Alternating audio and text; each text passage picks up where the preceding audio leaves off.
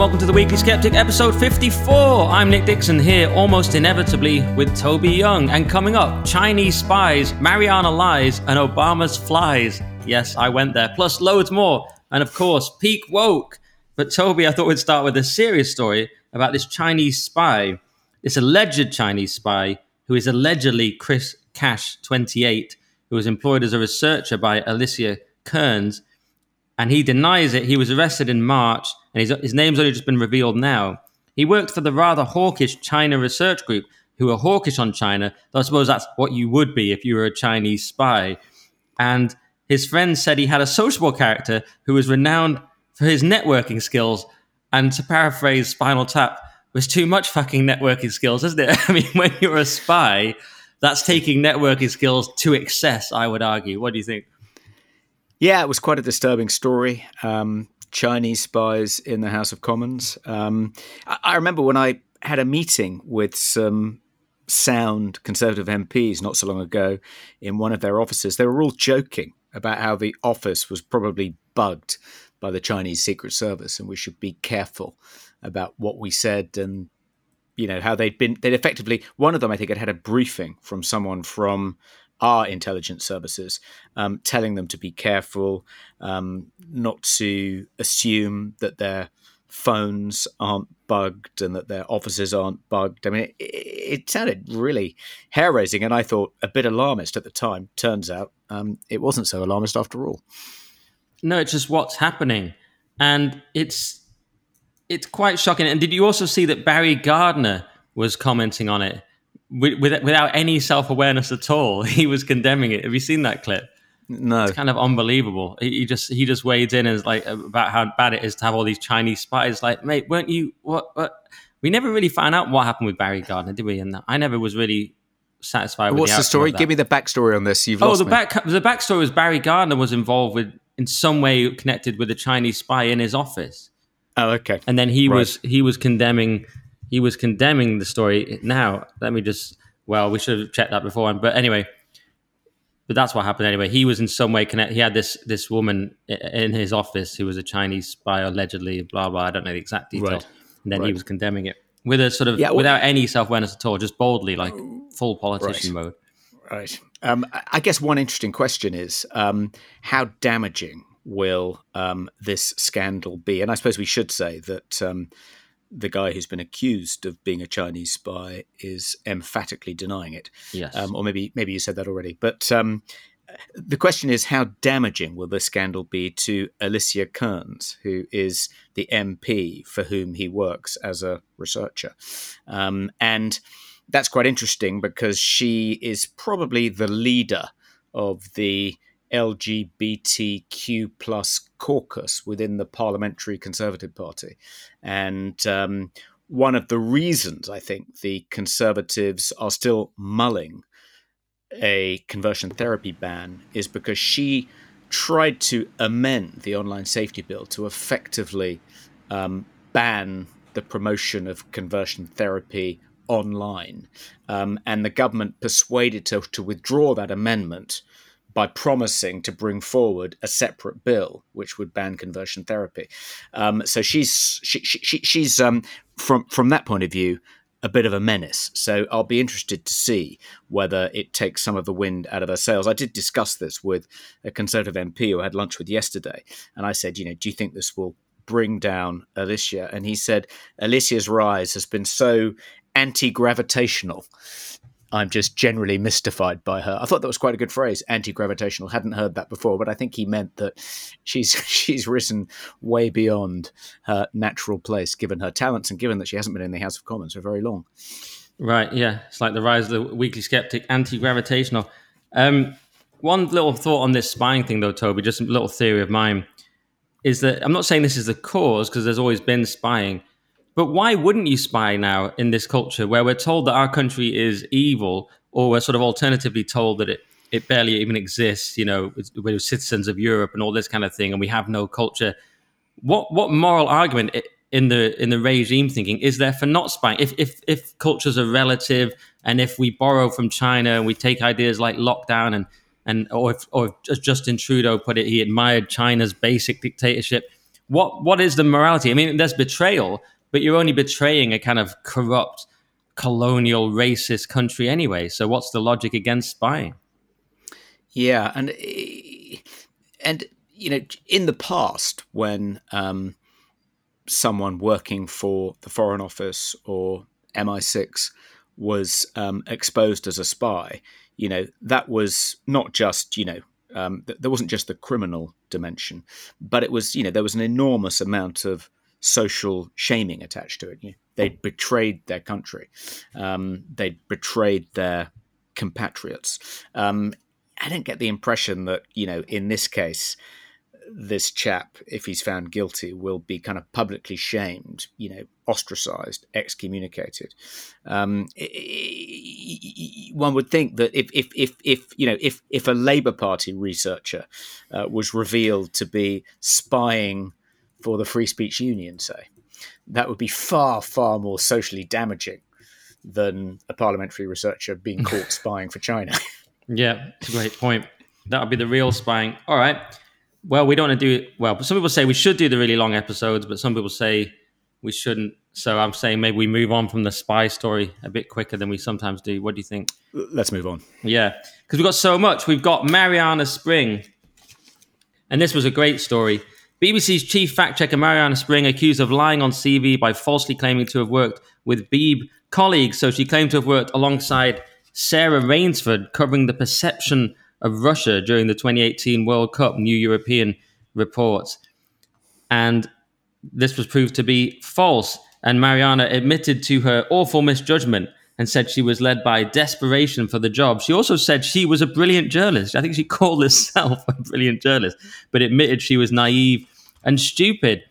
And it's a bit of fun. And the person she was emailing there, Natalia Antileva, I don't know how you pronounce her name, said, telling me you were a brilliant reporter who exercises integrity and honesty when you have literally demonstrated the opposite was a terrible idea. And I had a little comment about this on Twitter, Toby, very, very mild comment. I just said, let's get BBC Verify on this ASAP, and was blocked by Marianna. Can you believe it? That was all it took. Not only has she blocked you, but I imagine, next time Panorama makes a documentary about how she is the most abused person on BBC staff, you'll be cited as one of the abusers. That's typically how an abusive tweet is defined by Marianna, I think. Yeah, classic trolling. I'm a troll. I'm an online hate troll. And I put a thing up on Twitter. I said, day 2 of being blocked by Marianna. The world is now a formless void, entirely lacking verified fact. The 5G towers whispered to me, telling me to deny the climate and start an alt-right wellness center. For now I resist, but without Marianna's guidance, I feel lost. I mean, alt-right wellness center, Toby, was not just... I mean, that was basically what they were saying about Totnes, wasn't it? Was it Totnes? That they were it was just a hotbed of alt-right wellness centers. And she's so ridiculous. Everyone knows she's ridiculous. And lots of people in the BBC know she's ridiculous as well. I guess the question is, in the same way that the US disinformation czar working for the branch of Homeland Security had to kind of step back when there was that clip of her that went completely viral singing a song about tackling disinformation set to the tune of Supercalifragilisticexpialidocious from Mary Poppins. That did for her. Will this do for Marianna Sprung?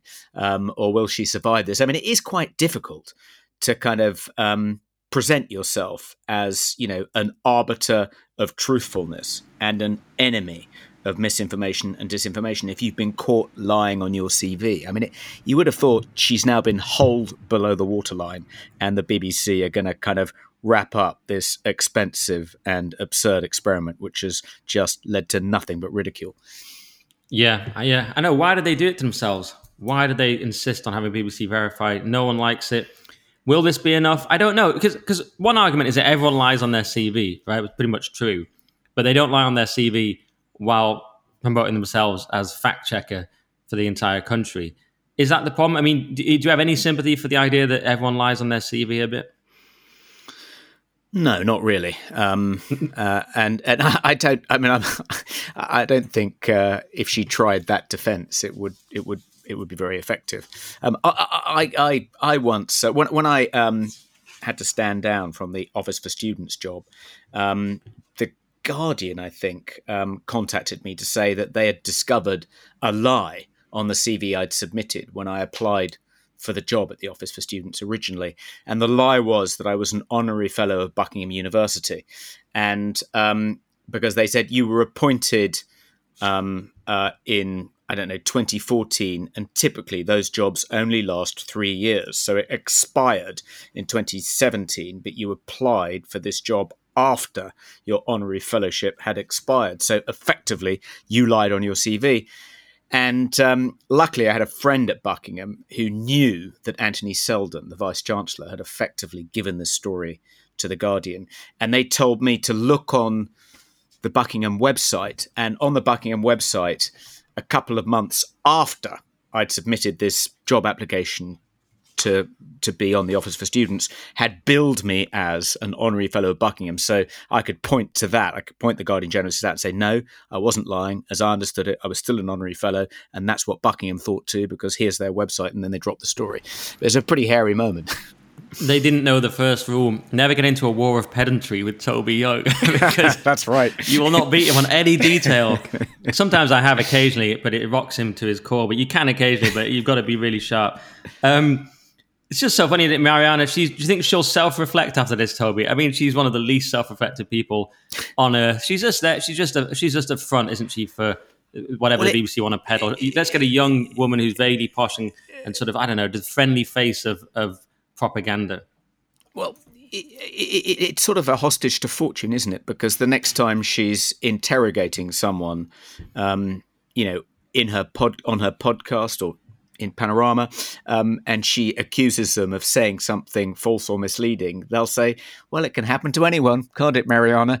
I put my hands up, but, does that mean I should now resign and withdraw from professional life altogether? Is that the standard you're holding me to? Because that would be rather curious in your case. It's going to be tough for her, I think, to hit people hard for lesser crimes. Yeah, you're right. And the thing she lied about was quite significant. It wasn't sort of a gap in her CV where she was on the dole. It was that she covered the perception of Russia during the 2018 World Cup when she just didn't, in a BBC role. So that's a pretty significant lie, isn't it? It's pretty bad. Yeah. One curious thing about this is that the story was broken, I think I've got this right, by the New European. Yeah. That felt like kind of, green on green kind of violence. I mean, surely the New European welcomes Marianna. The kind of thing she describes as misinformation is anyone criticizing the EU. So that was quite surprising. Internecine conflict there. Yeah, I was going to use that word. Do you think it's like Biden, like it's a sign they're souring on Marianna, that the New European has turned against her? I expect it's a sign of someone at the BBC who dislikes her, and she's apparently not universally popular within the BBC because lots of people think she's been, promoted too quickly and has too important a job given her inexperience. It's probably someone in the BBC who's a kind of diehard Remainer, may even have been at the Royal Albert Hall waving an EU flag at the last night of the proms, found this out, and because their hatred of Marianna is even more powerful than their hatred of Brexiteers, gave the story to the New European. Yeah, that is very possible. Yeah, she's not loved at the BBC from what I gather. All right, well, poor old Marianna. Best of luck to her. I'll never be able to see her tweets, unfortunately, because I'm blocked. So I'll never be able to be fact-checked by her or fact-check her. So that's the end of my relationship with Marianna for now. No, Nick. She still she may yet still fact check you, even if she's blocked you on Twitter. That's true. The fact that's that safest way to do it. Yeah. She'll rely on snitches to pass on your tweets promoting misinformation, disinformation, hate speech, and conspiracy theories. I don't think you're safe yet. She'll probably track the gateway from the legitimate journalism of Toby Young in the Spectator to his connections with Nick Dixon, his connections with Carl Benjamin, who's running an alt-right wellness centre in Totnes, and you should just trace the escalation, the gateway drug. Someone I know once described that particular species of journalism as 10 degrees of separation from Hitler. Yeah, I just choked on my drink. So, exactly. He does a podcast with Toby Young, who, New Hitler. I did it too quick. That's only 1 degree. No, that's too quick. 2 degrees. No, it has to be like. Yeah. I guess it would be something like.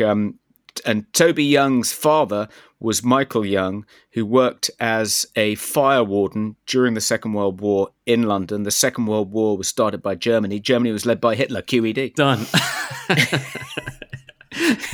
See, that's why you're the journalist, Toby. Just the way you tracked that story down was exemplary. All right.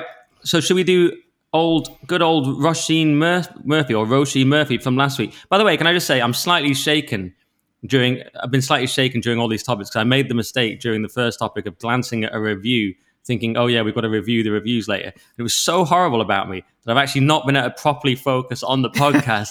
So never, because it said I'm ill prepared. And so now I've been feeling like, am I ill prepared? And actually coming across more ill prepared. What really annoyed me about it, Toby, is that I do all the preparation for the podcast, hours of preparation, and gather all the topics. I have to record the episode myself because our producer has a day job. I have to check all the timestamps and give him like where mistakes happen if they ever do, which they rarely do. I have to give all the timestamps. I have to record the episode physically. I have to host the show and go through every topic. I have to have loads of things in front of me, different articles. Toby can just show up. He does a great job, but he can just show up as the guest and basically mouth off.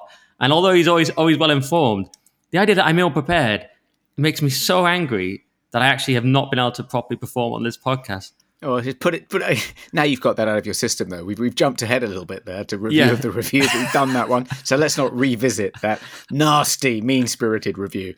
It's disgusting. It's just I hate these people so much, and I keep wanting to stop reviewing the reviews because of that. Anyway, I had to get it off my chest because it's actually impairing me slightly on this podcast. Don't listen to the podcast. If you think I'm ill prepared, you can always get fucked. Anyway, sorry about the language. So.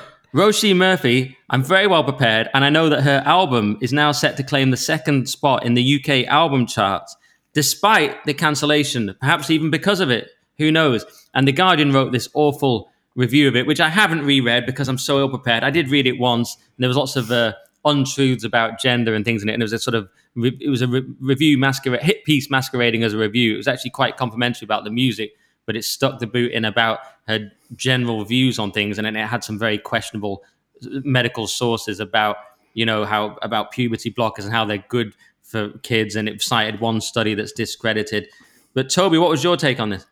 Well, I'm going to defend the Guardian reviewer because even though I obviously don't share her dogmatic beliefs about sex and gender and puberty blockers, etc. Nonetheless, she was able to distinguish between her, the fact that Roisin Murphy didn't hold the same beliefs as her, and not let that affect her judgment of the album, because even though she condemned what she'd said and thought it was absolutely reprehensible, dangerous, would make trans kids feel unsafe and the rest of it, possibly even kill themselves, she nonetheless gave the album 5 stars. So isn't that in some way a sign of a mature critic and the kind of, separation we want good critics to make? It may be that politically I didn't agree with this piece, but I could see that it was very well done. So I'm going to give it 5 stars, even though I disapprove of this person's views. It's true. It's like one of our reviews on the podcast that criticizes us brutally, but then still gives it 5. Like that one that said generally great. And and I think that's right, isn't it? You shouldn't judge music according to whether or not you agree with the political views of the musician. Ditto all other kinds of art. There's no such thing. I suppose it wasn't Oscar Wilde's quote that there's no such thing as moral and immoral art, just good and bad art. So she was effectively saying, even though this woman is immoral, she's produced good art, and I'm going to reward her for that with 5 stars. Yeah, although there was a lot of focus on the immorality that she perceived, and there was some medical misinformation in there. So, but I see your point. She did give it 5 stars. I mean, it was titled, I know the columnists don't write the headlines usually, but it's Hit Parade Review, a masterful album with an ugly stain. So, there was still that in there. I mean, the ugly stain is putting that in the review. But you've got a point. She exhibited what Keats called negative capability, which was the idea of entertaining 2 contradictory ideas in your head at the same time. I profoundly disapprove of this woman's views on trans kids and puberty blockers, But I can also admire the fact that she's produced a masterful album. I thought that was Coleridge. So, I mean, I'm going to try and fact check Toby Young, and I could be wrong. No, you go was wrong it Keats? on that one. Well, It was Keats. That's annoying. That's annoying because I'm trying too hard there. After oh yeah, you're right. After saying it's very hard to catch out Toby, I thought I'd have a quick pop at it, but that was the wrong one to choose. I'll get him next time. All right. Well, I don't know if I have much more to add on Roisin because we covered it so much in previous. Well, I guess weeks. we should say that she's been rewarded, as it were, because her album is now number 2 in the hit parade, which is fantastic. Yeah. I mean, even though her record company, after forcing her to apologize, then said, and we're not going to promote this album, and any proceeds of sales are going to go to trans charities like mermaids, etc. Nonetheless, in spite of no support from her record company and supposedly a boycott from the LGBTQ community, the album's gone straight into the charts at number 2, which is fantastic. And that suggests either that, lots of gender crits are buying the album, possibly true, or that actually the Guardian's and other people's view that LGBTQIA plus are just one big homogenous lump and just have one view is completely mistaken. And actually the LGBs love the album, possibly love it all the more because she said, I don't particularly like some of the things the T's are promoting. I think the second is probably more likely. That's very possible. The annoying thing about it, I mean, of course, I'm glad that Roisin's doing well, but the annoying thing about it is it potentially fuels the idea that cancel culture doesn't exist. And like, look, she's now got second place, in the charts. And they always use this to like, look, oh yeah, I mean, her life's been turned upside down. She's had horrible abuse and death threats, but look, she's still allowed to eat. Cancel culture doesn't exist. Look at her with her album. She's still allowed to release it because in their mind, really, they should just be shut down completely and not even allowed to release the music. So they cite the fact that she's allowed to do her job as evidence that cancel culture doesn't exist. Yeah, that's true. But I think the response must be, had decent people not intervened to defend her, and in some cases buy her album, she would have been cancelled. So cancel culture exists, and the witch finders have tried to burn this particular witch, but decent people have fought back and prevailed. Cancel culture exists, but what you do, you just get bumped into the cancelled world, don't you? She's now in the cancel world. Probably why the album's number 2, not number 1. I mean, you're in the main world. You get all the mainstream plaudits. You can make money. You've got an easy life. You just have to lie every day. And then in the cancelled world, you're just anything can happen to you. You can lose your job. You can lose any position. But you're telling the truth, and you're going to get less money. Life's going to be harder and more sort of. You're going to have to patch it together in a more freelance kind of way. This is generally how it goes.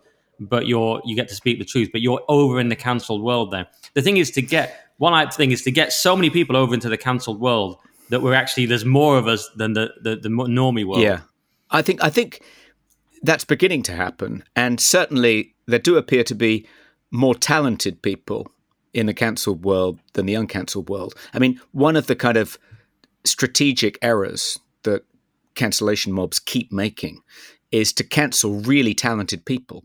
I don't just mean, in the contemporary world, David Starkey, J.K. Rowling, Kathleen Stock, Roisin Murphy, etc., but also retrospectively, historically, they want to cancel Shakespeare and Roald Dahl and Ian Fleming. It's like, bring it on.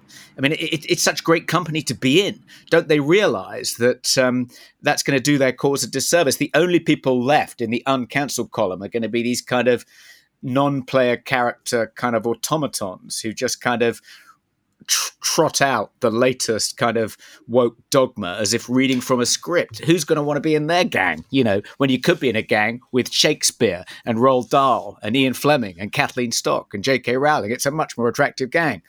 Yes, great point. If they're handing us Shakespeare, they've really done a number on themselves. Yeah, you're right. And they have at times. They haven't quite cancelled him, have they? But there are various attempts to cancel him. And he did appear on a prevent hit list as a kind of gateway to terrorism. So yeah, they're always sort of trying to semi-cancel Shakespeare. Good point. We've got Rowling, we've got Shakespeare. We're doing very well. We've got Roisin Murphy now. And who have they got? We just need, they've got Billy Bragg.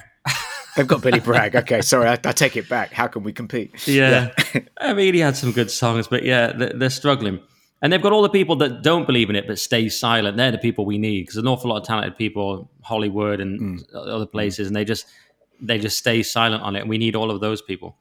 And by the way, I feel bad even moving on from a topic now, because I'm remembering another cruel review that said I just don't engage with the topics. I just raise them arbitrarily and then just sort of move on or something like that. And there has been many in-depth discussions. I've got to stop reading these reviews because they're actually poisoning my mind. Stop reading them during the podcast. Wait until the end. I'll wait until the review. Yeah. They've poisoned me. You do a free podcast. I can't believe people. Anyway, let's move on then and receive all sorts of criticisms for everything I do. And do Luis Rubiales. It could be worse, Toby. I could be facing prison over kissing someone. So Luis Rubiales could face prison over World Cup kiss as prosecutor accuses FA chief of sexual assault. Welcome to Clown World. So he could face a fine or a prison sentence of 1 to 4 years. The new law has eliminated a difference between sexual harassment and sexual assault, sanctioning any unconsented sexual act. So this is incredible, this story. It's just run and run. It gets worse and worse. We're in a world where you're kissing someone in celebration, like many footballers have done, many football managers have done to their footballers. But because it's women's football, I don't know where to begin with this, though. Women's football is an abomination. I'm just going to say it. It just doesn't work. It's a Pandora's box of these kind of problems. It exists to tyrannize men in a new way. That's the whole goal of it. How about that? Yeah. Is someone knocking on your shed door? It's I live beneath a conker tree, a horse chestnut, and it's that time of the year when the horse chestnuts fall on my shed roof, and they are just unbelievably loud. Oh, it's sort of charming, but annoying. Yeah. It threw me off there. I thought it was a feminist because of what I just said. Women's football, Toby, going to prison for a kiss. Can we all just calm down? By the way, Alison Pearson was defending this and attacking your tweet about it. I was a bit let down by that. You said that it was a feminist versus Luis Rubiales, and I saw that. Alison had said it's not feminist. It's anyone who cares about consent and something like that. Yeah, I suppose in a sense she's right. I think we're real outliers in having any sympathy for Luis Rubiales. It isn't just the usual suspects who've been condemning him. It's 99% of the kind of population. Well, 99% of the people I would typically meet or come into contact with, perhaps not 99% of the population. But I agree, it does seem a completely disproportionate response. I mean, he's now resigned. You'd think that his scalp would be enough for the kind of burgeoning Spanish Me Too movement and Spanish female football fans and Spanish female footballers. But no, now the footballer whom he kissed and who was laughing about it afterwards on the coach, taking the players home and showing her teammates the video of him kissing her and breaking up. She now is bringing a criminal case or has made a criminal complaint. So he'll now be investigated by the police. And if they decide to charge him, the maximum penalty will be 4 years in prison. Now, I don't suppose we should, get too worked up about this because I think it's unlikely he'll be charged, surely, particularly when they see the footage of her laughing about it afterwards. And even relaying the actual footage of the episode back, it isn't clear that she didn't pick him up first before he planted a kiss on her cheek. And she didn't seem remotely discombobulated by it immediately afterwards, let alone, an hour afterwards when she was in the coach. She seemed to be in a sort of celebratory mood along with him. So, yeah, it's just plainly ridiculous. And you'd think that if, it's extraordinary that such a kind of ambiguous episode, at least ambiguous, in our eyes. I mean, it's not as if he raped somebody or condoned a player or tried to cover up a male player's rape or anything like that. This event alone has been enough to kind of kickstart the Me Too movement in Spain and to engulf Europe. It is absolutely extraordinary. And, I guess it's partly because it was all captured on social media, so everyone can have an opinion about it. And, it can be reproduced and that has a kind of massively amplifying effect and it gets blown up out of all proportion. You can imagine this happening in the kind of smartphone era and nothing would have happened. None of us would have known about it. She probably wouldn't have bothered complaining about it.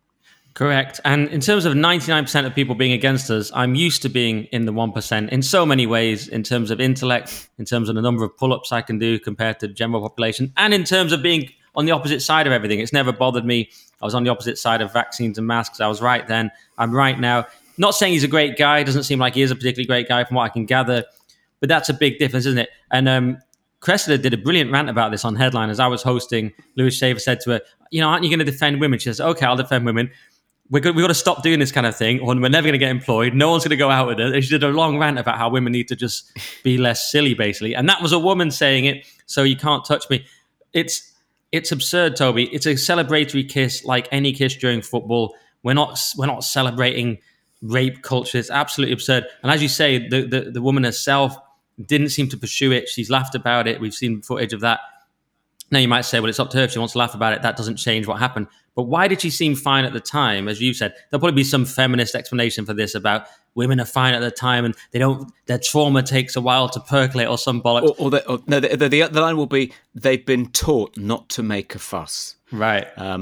Which is why so many sexual assaults don't get reported. Right. Whereas I would say the opposite. I think perhaps she's been coached, not in a football sense, but I think she's just sort of basically fine, normal footballer, didn't think of bringing anything about this, but someone has said, that was not consenting and you should really make something of it. And she's been coached behind the scenes because she seems like a just normal sports person laughing about it, not a big deal. You can't really have that kind of mentality as a sports person that everything's a big deal. You sort of move on. You have a stoical mindset. That's how you play sports.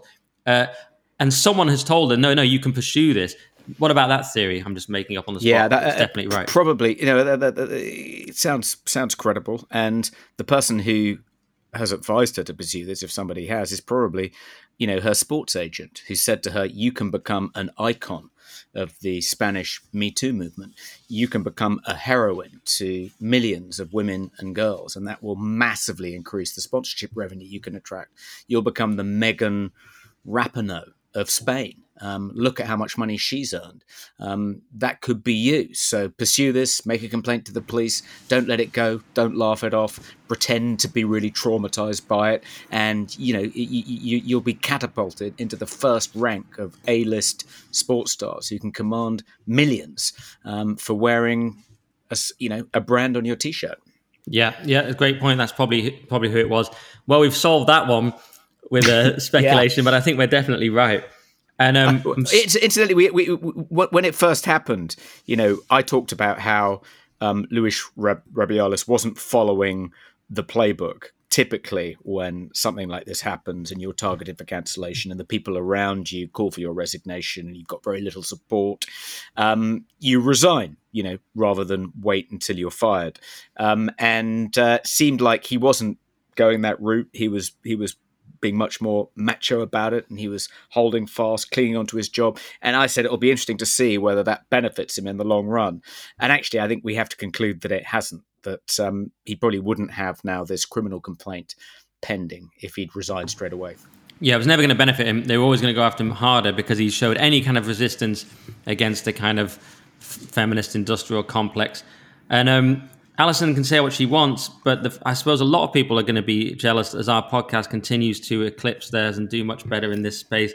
Probably shouldn't. We should take that bit out. I don't know if that's true. It probably I'm a wasn't massive fan of Alison's. So, she's great. Yeah, she's great. It's disappointing that she had to attack. Well, specifically attack you, Toby, for your tweet. Maybe you should have phrased your tweet more carefully. Luis Rubiales versus a feminist. I'm blaming you. I don't interpret it as a personal attack, just a civil disagreement. Okay. Well, you know me, any attack on the podcast I take very, very personally. And, then I aim to just sort of win at all costs. So I'm going to move on. Sorry, haters, but I'm going to move on from a story to another story that I've also prepared and have in front of me, almost as if I do prepare and write the titles and the blurb and every fucking other thing. So this one is about when we discussed earlier moving on. That didn't seem to stick, did it? What moving on? What moving on faster? No, putting that. Oh, moving on from it. Oh, behind sorry. you. Yeah, you're right. No, it's coming back as a kind of not dwelling on it. Yeah, right. It's coming back as a kind of motif. It's like a little piano motif. It comes back like Bach or something. It's the Goldberg variations of hatred. So Elon Musk committed evil with Starlink order, says Ukrainian official. This is Mikhailo Podolyak. Yeah, that's exactly how you pronounce it. And he's a Ukrainian presidential advisor. And he said, by not allowing Ukrainian drones to destroy part of the Russian fleet via Starlink interference, Elon Musk allowed this fleet to fire caliber missiles at Ukrainian cities. As a result, civilians and children are being killed. Whereas Musk said he didn't want SpaceX to be explicitly complicit in a major act of war and conflict escalation. So that's a very big distinction. What Musk did, he originally gave Starlink to Ukraine, and he says I've heard he's had second thoughts about whether that was a good idea. But there was a difference between merely giving them access to Starlink versus, in this case, immediately prior to an attack, enabling that attack. So it was a sort of distinction between generally having a service versus knowing immediately you're going to be the cause of people dying and taking a very clear side. And I think that is a distinction. I think he's wise to have not done it, but of course he's being hammered for it by the regime. Yes, I agree. I think there is a big difference between providing the Ukrainians with Starlink, access to Starlink for free, which he did at the beginning of the conflict. I think partly because Russia blocked Ukraine's Wi-Fi network, so that put them at a huge disadvantage. So he effectively leveled the playing field by giving them access to Starlink. But that was something he did voluntarily, out of a sense of decency or fairness, or to promote Starlink, who knows. But I think responding to a direct request from the Ukrainian authorities to extend the reach of the Starlink Wi-Fi network to Sevastopol so they could then launch an attack on the Russian fleet at anchor, which would have been a major escalation in the conflict. That's very different. They were asking him to effectively take sides, not just level the playing field, but actively participate, facilitate a major act of war. So I can understand why he declined to do that. And I don't think it was evil. And I don't think it was particularly inconsistent with what he'd done prior to that. I think the kind of bigger point, though, is that it shouldn't really be for the Elon Musks of this world to step in and provide one of the combatants with kind of access to Wi-Fi if another of the combatants blocks the other side's Wi-Fi signals. I mean, that should be a facility controlled by, NATO or the US Defense Department. And it should be, a state-level strategic geopolitical decision and not a decision made by a private citizen, an entrepreneur, a billionaire. It feels like that's what's gone wrong. And I think in response to that, Musk has said that Starlink does have a contract with the Pentagon to provide the US Defense Department with a similar capability. So if they decide, at a state level to make it available to a combatant in a regional conflict, they can. And that's right. That it should be. That's who should take the decision, not Elon Musk. Yeah, and they're now going after him, and it's very hard not to think it's tied to the fact that he's an ideological enemy by wanting free speech on X. I mean, we've already seen him. They've gone after him for nonsense employment regulation stuff recently. The Biden Department of Justice have gone after him. Now we see them going after him for this. David Frum says, an American citizen and U.S. government contractor acknowledges that he personally sabotaged a military operation of a U.S. ally. Elizabeth Warren wants Elon Musk investigated for not providing Starlink to Ukraine, even though he did, but they mean in this particular instance. He's obviously trying to de-escalate and not have World War III, but they don't want that. They want their war. Scott Adams. Yeah, I think. Go on. Yeah, David Frum. I mean, that's just. That's misinformation, isn't it? I suppose if Starlink had already been extended to Sevastopol and Elon Musk switched it off so it couldn't be used to support the underwater drone attack on the Russian fleet, that would have been an act of sabotage. But the fact is, as I understand it, it didn't stretch that far, and he merely declined the request to make it stretch further. So that's not sabotage. That's just not facilitating an act of war. That's very misleading on that was correct. David Frum's part. Yeah, it causes submarine drones to just lose connectivity because there was not connectivity in that area. Yeah, he didn't add it when they requested it. It was just never there. Exactly. It's a big difference. And this has prompted Scott Adams to say that Are the Democrats trying to jail Musk? Looks that way to me. Then again, later he said half of the so-called news this week looks like a coordinated op to jail or kill Trump and Musk. How crazy that idea would sound a few years ago. Democrats will pretend not to understand this post and attack me personally. I feel sorry for them. It is getting harder and harder, Toby, in my opinion, to claim that this regime is in any way legitimate. It wins a sketchy election. It then persecutes everyone associated with the opponent, which is people like Bannon, Roger Stone, Peter Navarro, all the people I've listed before, Rudy Giuliani. Then it tries to put the former president, potential future president, in jail. Now it goes after one of the biggest tools for the opposition, which is Elon Musk using and the use of X and the potential use of X by people like Trump. Aren't they just a complete banana republic regime now? Isn't it the end of America, Toby? Aren't they just persecuting their enemies in obvious ways? Well, I think there's some truth in that, but I'd take issue with your sketchy election comment. I'm now about halfway into The Steal, and the more I read, the more convinced I become that it is a baseless conspiracy theory. The reason Biden did better than expected than Trump, which is what fueled a lot of the allegations that the election had been rigged, is because, and he definitely did better than he was expected to do based on the polls. But the reason for that is because Trump advised his supporters not to mail in their ballots. He said mailed in ballots are more susceptible to fraud than ballots you cast in person. But that was in the midst of a pandemic. So lots of Trump supporters who would have voted for him decided not to mail in their votes, but didn't turn up to vote for him in person anyway. And that's the reason Biden did better than expected, better than the polls had predicted. And that fueled all these allegations. But if you look at the allegations, if you break them down, if you forensically examine each one, they just turn out to be nonsense in every case. And this book makes a pretty persuasive argument. There's no evidence that the Dominion voting machines were tampered with to defraud Trump. And we know that Fox, having made that allegation, then had to apologize and settle for something close to $100 million. There was no evidence. That the one theory was that some of the Democratic election officials were handing out felt-tip pens, magic markers, to people they suspected of being Trump voters because votes cast with magic markers as opposed to biros couldn't be read by the Dominion voting machines. That's complete balls.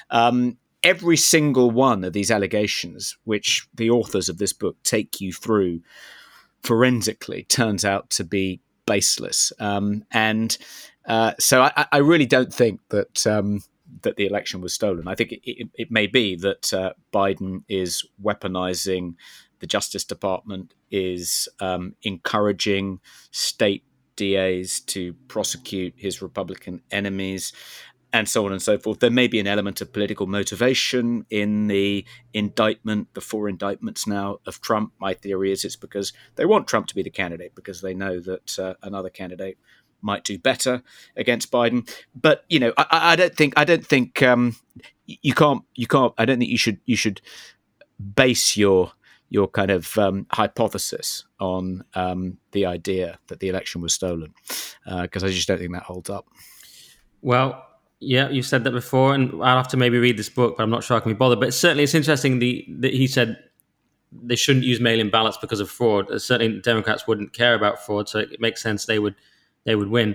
But one thing I do want to ask you, what do you think to this theory that we've heard the Democrats now talking about masks again and talking about the COVID variant, and some people are saying, oh, this is classic. They want to bring back mail-in ballots for 2024 and do another COVID thing, so everyone has to do that again because they've learned how to game that system, even if it's not to the level that I'm saying.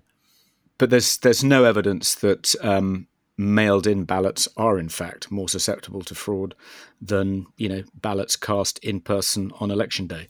No, but even Trump just that they help. Trump just got that flat out wrong. Yeah, but no, that's not the claim. The claim is that mail-in ballots seem to help the Democrats. They, for whatever reason, they've noticed, so they want to make people do that again, even if it's not. But they only helped the Democrats in 2020 because Trump told his that's what your book voters says, not to mail in their vote. Well, no, he did say that, and so it's reasonable to assume that that's what suppressed Trump's vote. Maybe next time Trump won't be so foolish as to advise his own supporters not to vote for him via mail-in ballots. So you don't think they're banking on just being more advanced in the use of election techniques? So I always say a lot of these techniques, they're not necessarily illegal, but they're sort of on the edge. There's ballot harvesting, there's mail-in ballots, there's accepting what would normally be spoiled ballots. So there's things like that. So maybe they think we're good on this is a theory anyway, we're good on the mail-in ballot game, better than Republicans. It maybe wasn't that one-off comment from Trump. They'd think, we'll do it again, whatever they did. But there's no evidence that the 2020 election was gamed, or that the mail-in ballots were manipulated, or that Democratic votes were harvested and Republican votes neglected or stashed away in cupboards and so on and so forth. I mean, one of the reasons all of this stuff is very implausible is because you don't know, how someone has voted when you see the envelope. It's the votes when they're mailed in are mailed in sealed envelopes, and when they're cast, they're placed into sealed envelopes. So, how would someone wanting to rig the election know which envelopes to bin and which envelopes to kind of stick in the slot? There are all sorts of protections for making it a secret ballot, which are all pretty effective. And in previous elections, the number of people, and also it's a federal offence to vote twice, for instance, punishable, I think, by up to 2 years in jail and a $10,000 fine. And in previous elections, very, very few people have been successfully prosecuted for doing that. So there doesn't seem any evidence that kind of malpractice is at all widespread. So no, I think the conventional wisdom amongst conservatives is that the harder it is to vote, the better that is for conservatives, because supporters of conservative candidates are more committed than supporters of, Democrats or Labour candidates. And so that's why, supposedly conservatives pray for rain on election day. And that was one theory as to why Brexit had unexpectedly triumphed over Remain in 2016, is because the day of the ballot was a very nasty day. It was very stormy weather. It was pouring with rain. I went out to get out the vote on behalf of Vote Leave that day, and was kind of dodging in and out of shop fronts to kind of protect myself from the pouring rain. It was really pouring down. And one theory as to why Brexit won is because we were more committed to the cause. We were prepared to withstand the rain and the wind to make our votes count, whereas the Remainers were more less committed.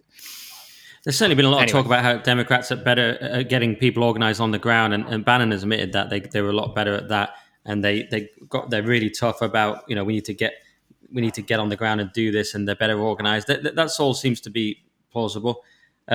Speaking of prison sentences, by the way, did you see there's even more Proud Boys prison sentences? This guy Pat Stedman got 4 years incarceration. It just goes on and on. I mean, that's probably, as you say, I mean, it's hard for me without having read that book to counter some of those points. But certainly in terms of the persecution of the Proud Boys, we've already talked about it last week, seems to be extraordinary. But do you want to quickly do our first advert, Toby? Yeah. So our ad this week is from our most loyal sponsor, Thor Holt. Caroline from Melbourne was in a career and life funk, so she connected with Thor on LinkedIn, and after her initial free coaching call, she fed back, quote, "Thor, thanks so much for the call. You really lifted my spirits," unquote. So if you are going through a challenging time in life, career at a crossroads, facing business challenges, or simply stressed out about the state of the world, call Thor. Like a somewhat less cool version of Harvey Keitel's legendary cleanup man, Mr. Wolf of Pulp Fiction fame, Thor will help you deal with your situation no matter how blood-splattered or hopeless you feel. Listen to what Diane from Aberdeen said. Quote, "I called Thor at a time where the negativity was pouring in and the ship had lost its mooring. With coaching on various work and mindset tasks, a bit of Thorapy and several reminders to find the positives for me, I will always be grateful for the reset. I know I'll be back because I've learned the value in investing in myself in this way, and I recommend Thor to others without hesitation. Time to stop numbing the best version of yourself with YouTube or doom scrolling, Telegram, and Twitter. Get in touch at linkedin.com/in/Thorholt. That's linkedin.com/in/Thorholt, or WhatsApp Thor on +44 07906 321 593. So if you're in the UK, that's 07906 321 593. Thanks to Thor. All right, well, now let's go over to Will with our top stories of the week. So I'm here with Will Jones, the editor of the Daily Skeptic, to talk about some of our bigger stories of the week. So, Will, one of the big stories that we've been covering in the last few days is the full horror of the energy bill, which sailed through the House of Commons on its third reading, I think at the beginning of last week. So tell us about some of the horrors this draconian bill includes.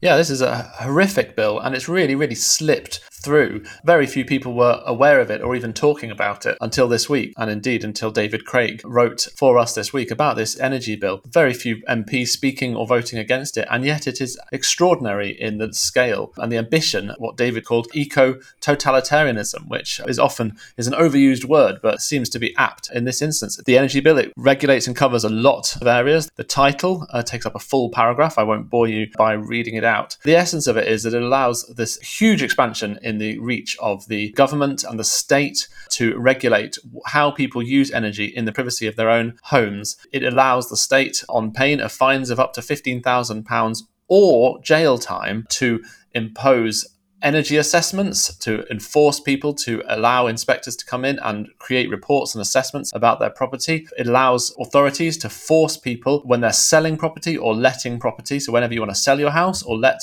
a property, to have an assessment and to tell them what they have to install, including heat pumps, these very expensive and often ineffective forms of heating. And if you don't comply with this and you sell your house or let your house anyway, you could be liable for these extraordinary penalties. And possibly the worst aspect, although I'm sure this is in a crowded field in this bill, is that the government will be able to force homeowners to install smart meters and other smart appliances like fridges and anything like that, anything that uses energy smart appliances, will be able to require homeowners to install smart appliances that are connected to the internet, controllable, be able to be turned on and off by people outside the home. There'll be literally a bill that sets up the legal framework to control how you use your appliances, how you use energy, what you can turn on and off. Absolutely terrifying. So Lee Anderson, the vice chairman of the Conservative Party, fact-checked some of these claims being made about the energy bill on X a couple of days ago. And he pointed out that, in fact, the bill does not empower the state to fine people up to £15,000 or send them to jail if they fail to comply with the new energy-saving schemes set out in the bill, fail to install a smart meter, fail to install a heat pump, etc. All it does is create a mechanism for a future government to bring forward regulations which would then enable the state to impose these fines or prison sentences for non-compliance. That was his defence. No, this government hasn't ushered in eco-totalitarianism. It's just made it easier for another government to do that at some point in the future. But I think his argument, if I've understood it correctly, is that if a future government wants to exercise this option to introduce these draconian regulations, what would be, in effect, new criminal offences, there will have to be another vote in Parliament. So they haven't effectively granted a future government an unqualified licence to do that. They've just made it easier for a future government to do that, but it would still nonetheless have to bring forward, a statutory instrument which would be subject to parliamentary scrutiny. Right. Well, it's a pretty weak defence, isn't it? So he's basically admitting that all of this is in there. He's just saying, oh, yes, it may be in this current law that we've just sneaked effectively through Parliament, but don't worry, because it can't be quite activated quite yet. There's just one more hurdle to jump through. Yes, it is quite a weak defence, but I think it's important that we should be as accurate as we can be, because if we exaggerate and get something wrong, then we can be accused of spreading conspiracy theories, trafficking in misinformation, and, then the other side wins, basically. Yeah, absolutely. Always aim to be absolutely accurate as we can be, as our listeners know. So it sounds like there is one more hoop to jump through, but this bill sets up the framework, as we've said, yeah. Another story you wanted to talk about was also in the kind of climate, energy, global warming space. There was an unsuccessful auction held, I think, was it the beginning of this week or the end of last week? I think it was the end of last week, for the right to operate onshore wind farms. Yeah, so it sounds really obscure and slightly dull, but actually it's a major development, because what happened is that the government held a key auction for new offshore wind project contracts. And bear in mind that the government has said it wants to be a wind power superpower. So this is a major part of its net zero policy and the way that it's aiming to get us to massively reduce our carbon dioxide emissions. This auction was a complete failure. There were no new bids for new offshore wind farms in this auction. This has been described as a failure which the Net Zero Watch, the campaign organisation, said may represent a landmark moment for renewables policy. Andrew Monford, the director there, has some pretty strong words. He says, "Government seems to have believed the spin about falling offshore wind costs and set a low cap on bids for new contracts." But he says they've called the wind industry's bluff by accident. And although the industry will now beg for new and higher subsidies, blaming inflation and supply chain problems, the government should not believe this spin, as global experience shows, and as this auction shows, wind power is extremely and intrinsically expensive. And that is what this auction shows. So often the major developments are actually hidden in what seem to be obscure outcomes like this auction. This lack of interest in investing in what is supposed to be a flagship government net zero policy is really auspicious for the future. But it may be naively optimistic of Andrew Montford to think this could represent a turning point, that the penny will finally drop, that offshore wind power and possibly other forms of wind power too are just not economically viable. More likely, the government will just increase the purchase price of offshore wind to make offshore wind power viable again from the private company's point of view. It won't be a wake-up call. I don't see Rishi Sunak, waking up and smelling the coffee and deciding to abandon plans to pursue this particular type of sustainable energy. They'll just rig the auction and hold it again. Yeah. I mean, absolutely. It's a rigged auction, of course, as you say. This whole industry is hugely subsidised by the taxpayer. There's been other stories about this week with the huge amount that the government's been paying to wind power companies to not produce energy. Often huge scandals there, huge subsidies to the industry. So in a way, it's a failure. What it represents is it shows that the government was taking the wind industry at its word, that the cost of this power source was supposedly falling enough to be able to set the price at that level. And as Andrew says, calling their bluff, not intentionally, but calling their bluff because really it can't be set at that level. The cost of wind power has not decreased by that much, and frankly, unlikely to decrease that much in the near term, if ever, to that level. It's an intrinsically expensive form of energy. So yes, you're right. They will find a way to bring that investment. Surely they will increase the caps to the level they need to be to get that going. But it exposes that the cost is not heading down to the level that it was supposed to. So it shows up that reality. Okay. And the last story you want to talk about, Will, was this warning that's been issued by the head of the WHO about the new Pirola variant in the lead up to winter. Do you want to tell us a bit about that? Yeah, so this is a follow-on effectively from the story we covered last week, where the UK authorities were ramping up the fear and the hysteria ahead of winter. The excuse, of course, to bring forward vaccination campaigns to increase the urgency for them. A good way of getting people to take those shots, flu and COVID. So this is now going global. The World Health Organization has joined in, and it sounded a major alarm, the Express says, over a concerning COVID wave coming this winter as deaths soar, according to the Express. I think soar is probably a little bit of a exaggeration, or a lot of an exaggeration. I mean, sure, they've doubled or whatever it is in the last few weeks, but it's from a very low base. We have a recent bulletin in Yale Medicine that the Express quotes saying the new variant has more than 30 protein mutations to spike protein, which helps it enter and infect human cells.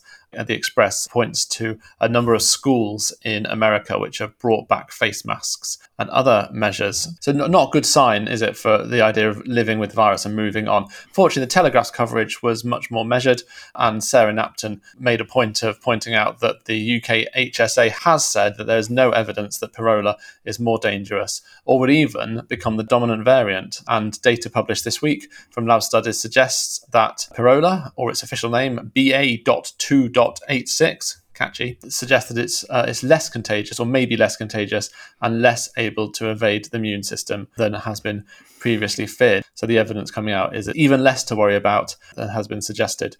So lots of hype. But one particularly amusing aspect of this, Toby, is that the name Pirola, in fact, in one dialect of Spanish, Galician, in fact, is a word for penis. Yes, and in the 6th district of Chile, it's a word for lavatory, apparently. But I thought that the variants from now on were being named after letters of the Greek alphabet. What's changed? Why has this one been called Pirola? Good question. Yeah, the Greek letters stopped a long time ago, but I don't ever remember the Omega variant. So I think we must have skipped a few. I don't know what happened to that or how we've ended up on these random words. Maybe there have been so many variants, we got to the end of the Greek alphabet, so they're now having to use kind of Galician slang terms instead. May well be, but as I say, I don't remember the Omega variant, which you'd have thought would have been a bit of a thing, because that sounds very kind of final. Is it going to bring the end of the world? Fear, watch out for the Omega variant. I don't know what happened with. We'll have to look it up. We'll report back. Okay, all right. Thanks, Will, with the Daily Skeptic's top stories of the week. Great, thanks, Toby. All right, that was Will. Now back with Toby. Let's go and do our occasional section. It's the X-Files.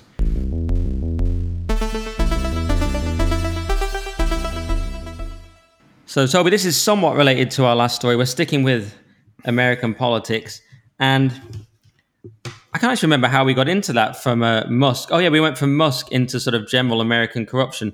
Well, this is very relevant because it's Tucker Carlson's interview on X with Larry Sinclair, who claimed to have had sex with Obama and that he smoked crack with Obama. Now, this is quite interesting because I'd actually seen this before. Some people say we shouldn't cover this, by the way, but I'll get into that in a minute. I'd seen this before from Dinesh when he interviewed this guy a while ago. So I was kind of immediately primed to see it as a bit more credible, just having seen it before and having seen it, the guy himself, Larry Sinclair, at a sort of earlier stage of his life where he looked a bit better. Because one thing people are citing is, look at this guy, he's a mess. And one counter to that is, well, that probably makes it likely that he did smoke crack then. So, of course he looks a mess. He's smoking crack with Obama. But, obviously Obama looks a lot better. Now, some people have said to me, we shouldn't cover this, or people have said to me things like, it's not a good tactic. I've seen that a lot, or I've seen a lot on X that it's silly. Why is Tucker doing this? That it's trivial, that it's not a good way to go. But if he's a journalist and he believes it's true, then he's just being a journalist, isn't he? Or at least he believes it might be true. He's just covering an important story. They're sort of saying it's like a pointless smear. But if it's true, it is quite significant. And one reason it's significant is they're getting Trump on basically paperwork and trying to throw him in jail. So it's quite important if a former president broke the law by taking what must be presumably a Class A drug. I mean, it's one of the worst drugs. Never mind, they're perhaps focusing on the sexual element, saying, well, what's wrong with that, even if he is gay, which many people think Obama is. And he said in a letter famously that came out recently, he said, what is it? I make love to men in my imagination every day. That's a strange quote from him. So, Toby, the thing is, well, there's the sex part, then there's the drug part. Is it important to cover this story or not? What do you think?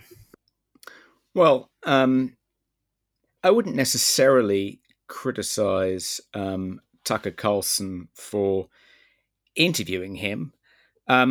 But I don't believe the allegations, and I guess I've got two main reasons for disbelieving them. The first is the time at which he claims that he had, sex with Obama was at the very beginning of Obama's political career.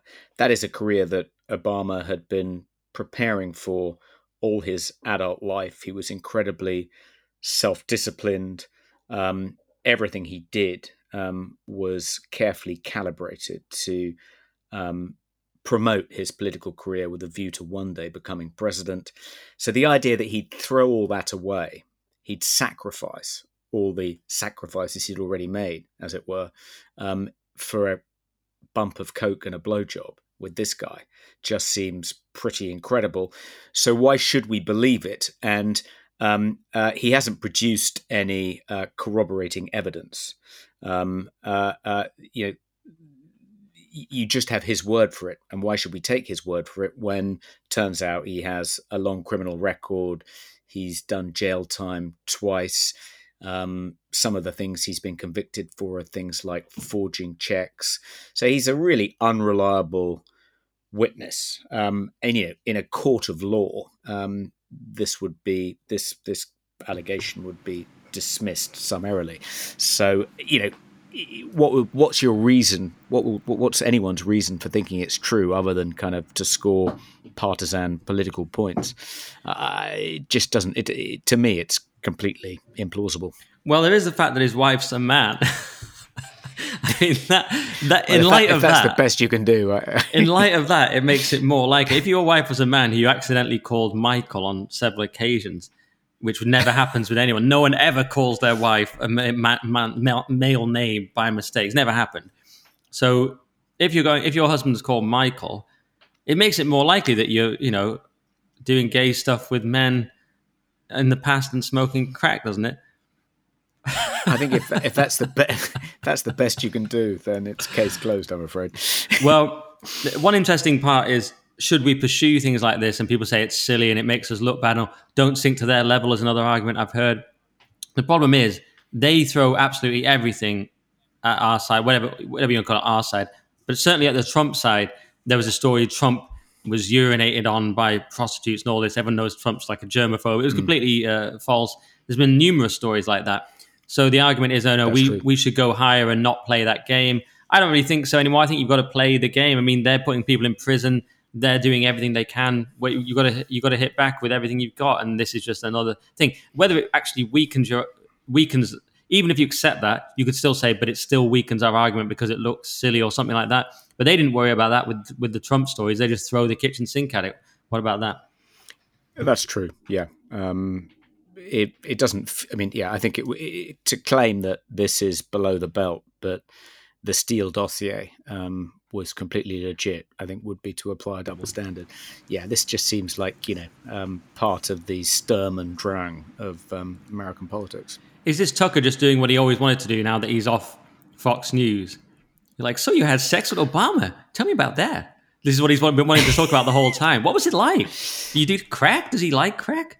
It was just like, this is what he's been wanting to talk about the whole time. I'm not an intellectual. I talk about Obama having sex with men and doing crack.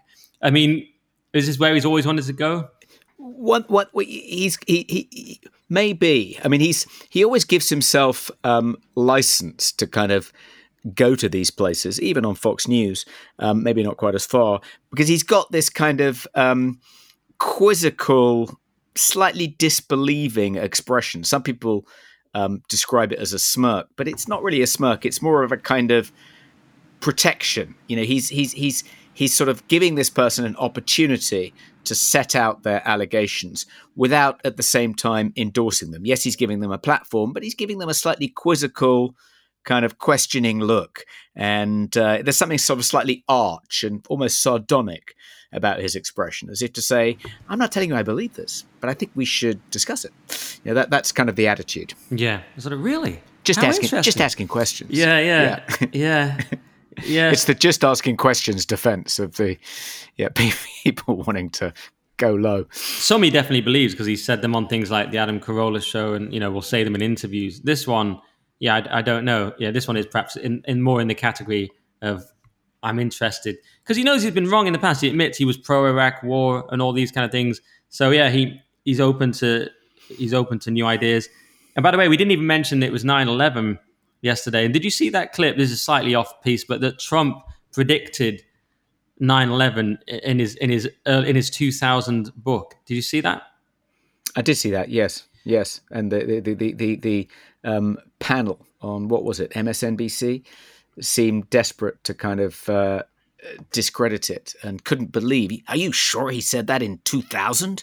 That was quite entertaining. Yeah, he said he was worried there'd be another attack that made the 1993 bombing look like nothing. And this was extraordinary. And then he went on to talk about Bin Laden as well and say, like, oh, it's funny, he was wheeled out as this boogeyman, then we move on to the next one and stuff. He even said that in 2000. Trump was very on it. He was very on it about 9/11. We don't have time to go down that particular rabbit hole, Building 7. We could get into it, but there's been loads of people. It's funny on Twitter. On Twitter now, basically, no one believes in, not no one, but like I've seen polls where 75% don't believe the official narrative, but that's a whole other rabbit hole. Okay, well, that's the Larry Sinclair thing. I thought it was worth mentioning. And now we don't really have a jingle for this, but let's go across the pond.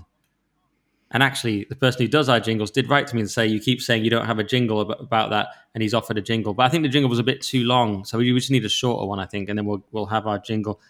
But I thought we'd go across the pond and look at this story from Siddhanthi Sathanandan, and that's my attempt to get the name right. And it's actually a really interesting and important story because she was someone who said that the police should be defunded and dismantled, and then was assaulted with her children there, viciously assaulted, and then changed her tune and said, we need the police, we need to take back the city, thanks for the police for coming, they saved me, and went very, very hard the other way. And it was just a kind of classic. It was classic in lots of ways. It was. Well, let me just read this tweet from Rob Henderson about it. He says, a core feature of a luxury belief is that the believer is comfortably insulated from the consequences of his or her belief. Once that insulation dissipates, so does the luxury belief. Meanwhile, thousands of poor people suffer. And I would say that's accurate. I would say she's actually put her children in harm's way with her beliefs. I mean, one of which was that she said, thank you, Minneapolis school board members, for getting this done. This being Minneapolis school terminates contract with police department over George Floyd's death. So like many Democrats and other idiots, in the wake of George Floyd's death, she said, dismantle the police, defund this and that. Now she gets some youths assaulting her in broad daylight. Her children are there, and it's horrific. And of course, we don't say that's a good thing in any way, but we do say these are the consequences of your actions and beliefs. And I might add another thing, Toby, to be very controversial for some of our listeners, that this is the delusion that society isn't based on masculine authority, but the ultimate realization that it must be. So in these moments, you call on the police. What are you calling on? You're calling upon masculine authority. This is a sort of feminine delusion. You can have these luxury beliefs, much as Peterson pointed out that the feminists are discussing their ideas off the back of an infrastructure created by working men in their universities. The men are keeping the lights on. Much in that way, you can say things like dismantle the police, because you're living in an illusion. But then when the shit hits the fan, who do you call? You call the masculine authority, which is the police. And of course you have police women, but they're a bit token because if the police was all women, the criminals could overpower them. So that's irrelevant. And that's my point there. And ultimately, men are still to blame. Here's my extended theory on that. Men are still to blame ultimately because, one, the bad men who've come and attacked her, but two, because men at some point have presumably allowed this society to happen in the first place. So my theory is we need to get real and we need to accept that men are going to be violent, and men all know this about men. And then it's the job of good men to stand up and say, we have to stop this. And we can't allow ideas like defund the police to percolate. It's a little bit complicated, but anyway, that's my overall take. Yeah. You left out one detail, which is that she is the second vice chair of the Progressive Democratic Farmer Labour Party, which is, I guess, a party in the state of Minnesota. So she's a sort of Democratic bigwig, a progressive politician. In the aftermath of George Floyd's death, she tweeted, say it with me, dismantle the Minneapolis Police Department. It has systematically failed the black community, and it's time to build a new infrastructure that works for all communities.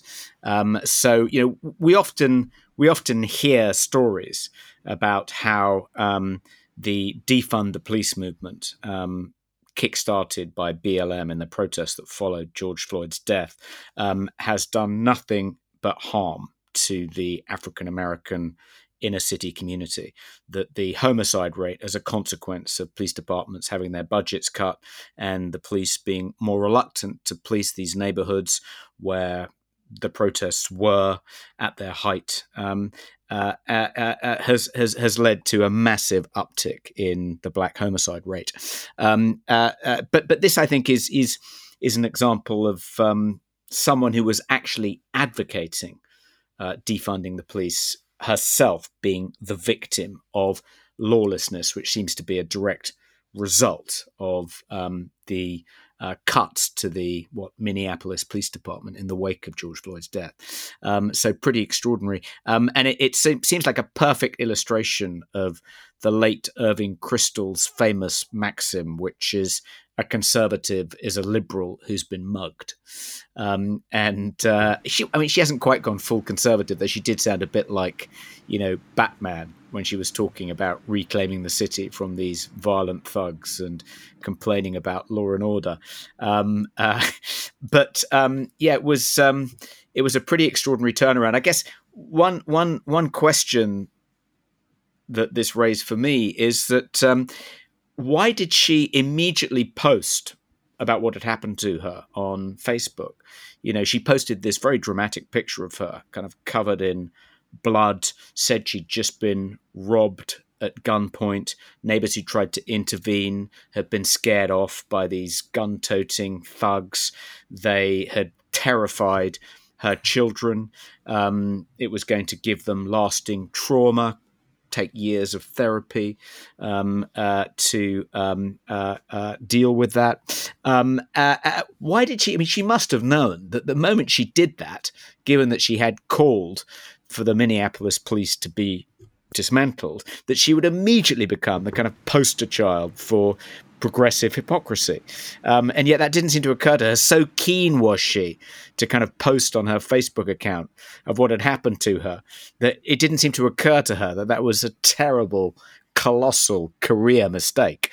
This is what she's going to be known as now. She's going to be famous. She's going to go down as a footnote to the George Floyd protests as one of the Democratic politicians who called for the dismantling of the police, who ended up being mugged and changed her mind. Yeah, it's a good point. I think they just don't care about their blatant hypocrisy. They never have before. There's all those tweets, how it started, how it's going. There's Defiant L's, which is a whole account basically about exposing leftist hypocrisy, very blatant, often quite sequentially, chronologically soon, one after the other. They don't seem to care about that at all. And I suppose, especially if you've been mugged and you're traumatized, you maybe don't think about it. Oh, how will this seem given that I said that? And especially if you're not that bright, and if you advocate those ideas in the first place, you're probably not very bright, or you're disingenuous, I suppose.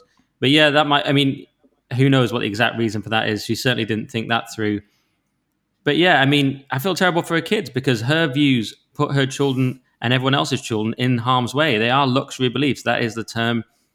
And with our whole society is based on luxury beliefs. Sorry to sound like Andrew Tate, but it is ultimately the threat of violence is always there.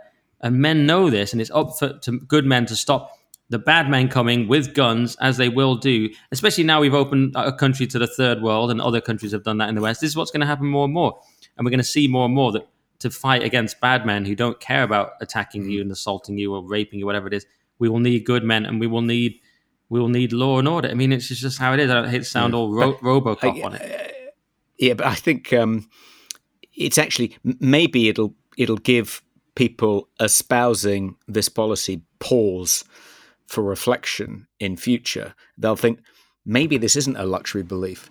Maybe if I advocate defunding the police, I may be held up at gunpoint in my own driveway in this affluent suburb, because lawlessness will just gradually fan out from city centres to eventually engulf people like me. So maybe there's some hope here that what was once thought of as a luxury belief will cease to be a luxury belief, and actually a belief that if you express it will not just endanger poor people in inner cities, but people like you as well. I think the ultimate luxury belief is advocating the lockdown.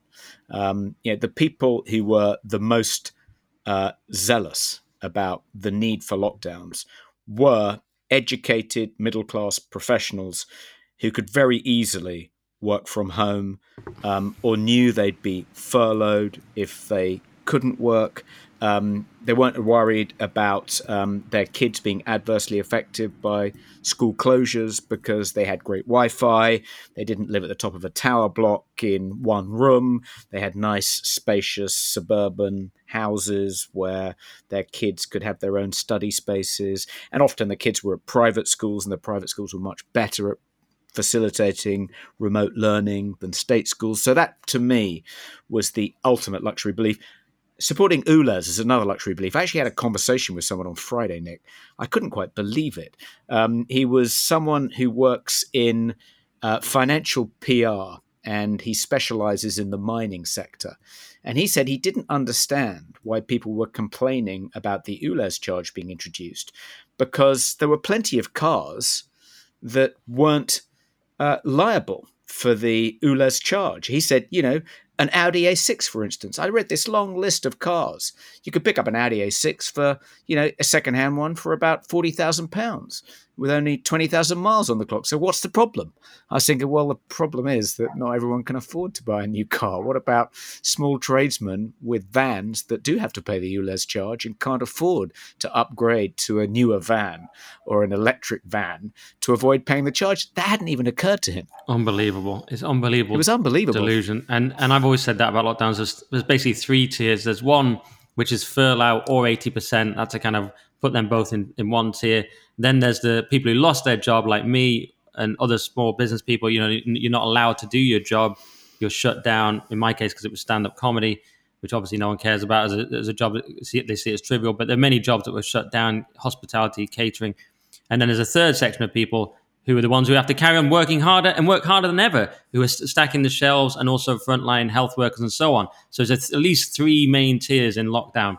And the first tier people, of course, advocated for the other two tiers to either lose their job or do even more, what we were told was risky work and work even harder. Just disgusting.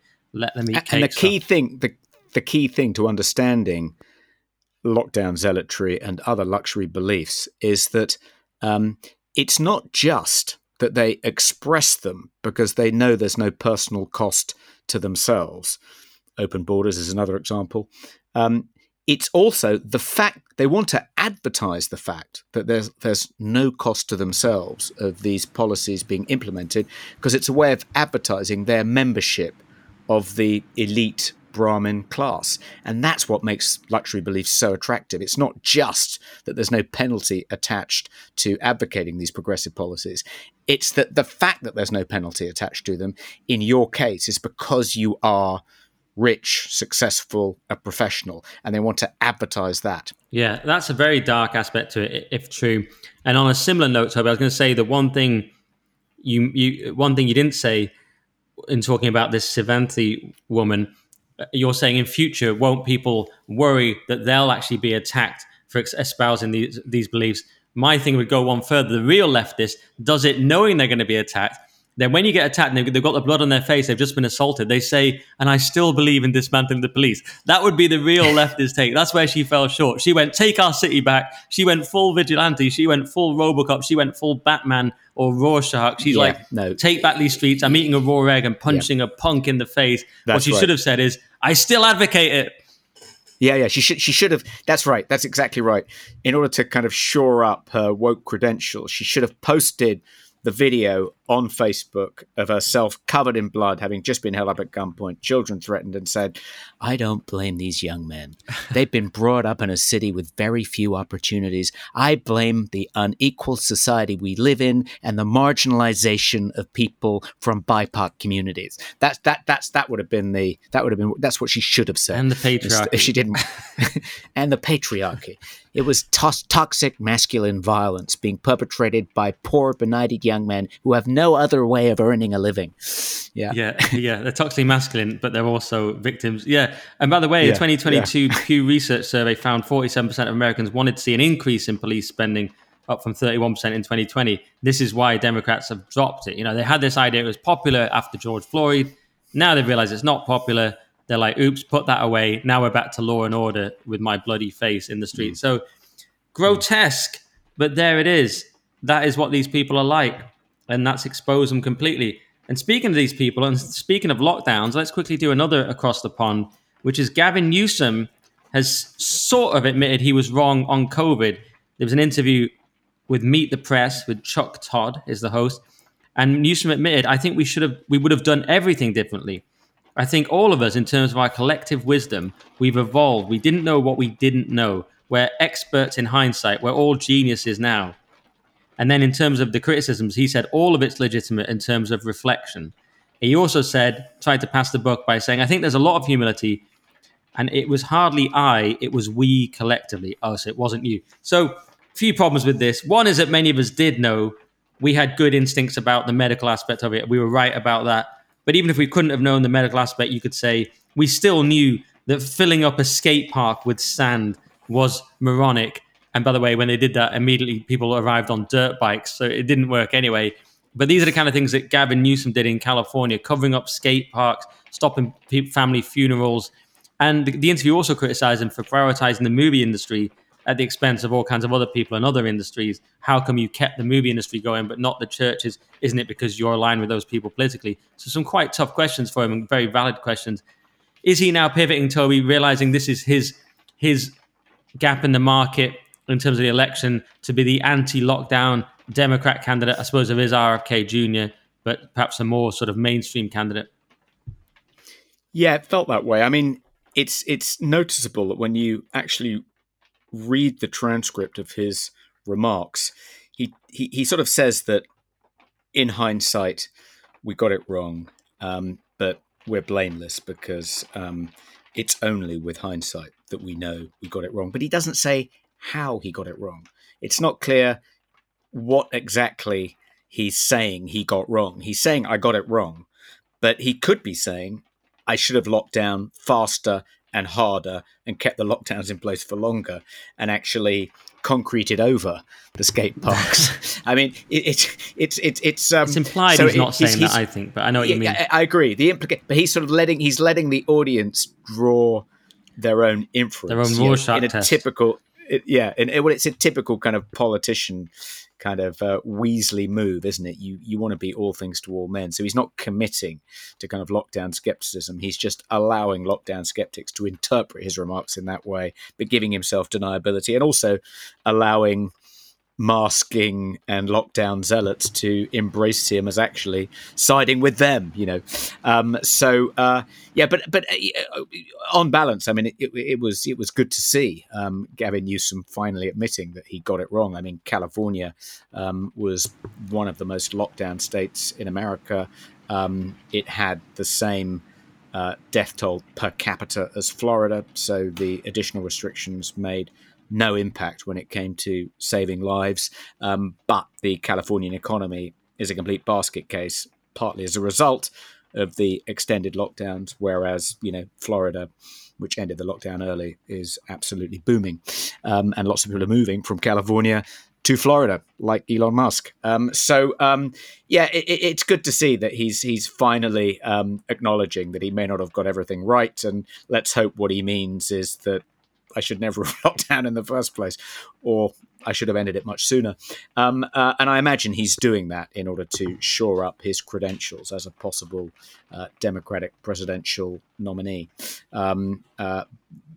Because, as you say, the lockdown policy isn't nearly as popular as it was. And maybe he doesn't want to, whoever the Republican candidate is probably going to be an anti-lockdown candidate, and he doesn't want that to be clear blue water between them and him should he get the candidacy. But would you forgive him, Toby? You're there with your little mail-in ballot Democrat voter in America. He's been one of the worst scumbags of the pandemic. Would you forgive him based on these comments? No, I wouldn't. Not if he was up against Ron DeSantis or Vivek. But I think even if he was up against Trump, I think I'd probably vote for Trump. Yeah, I mean, and you're still clinging on to DeSantis, are you, as an option? Well, he hasn't withdrawn yet. Yeah, it's not going to work out for DeSantis, sadly. But all right, well, that is pretty much across the pond dealt with. Now let's go to another awesome section. I used to say everyone's favorite section, but there's so many great sections now that it's hard to pick. But of course, I'm talking about Peak Woke.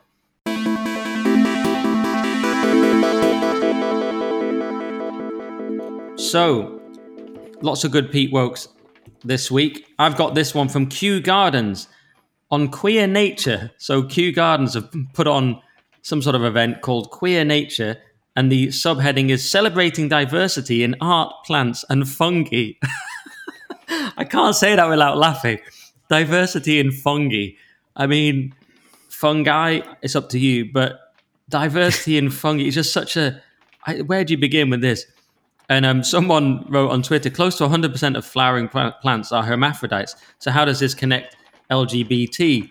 And they replied to this. A Kew Gardens intern replies, "Hi, Millie. Plants and flowers have often been associated with queer identities, both positively and negatively. And this will be explored in the Queer Nature Festival by amplifying queer voices through art, allowing for new conservations."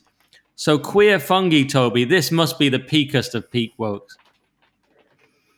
Yes, and I went on the Kew Gardens website, which has a whole page devoted to queer nature after hours. So they've got this queer nature exhibit in the Temperate House, I think, with lots of queer plants and foliage, pansies, God knows what.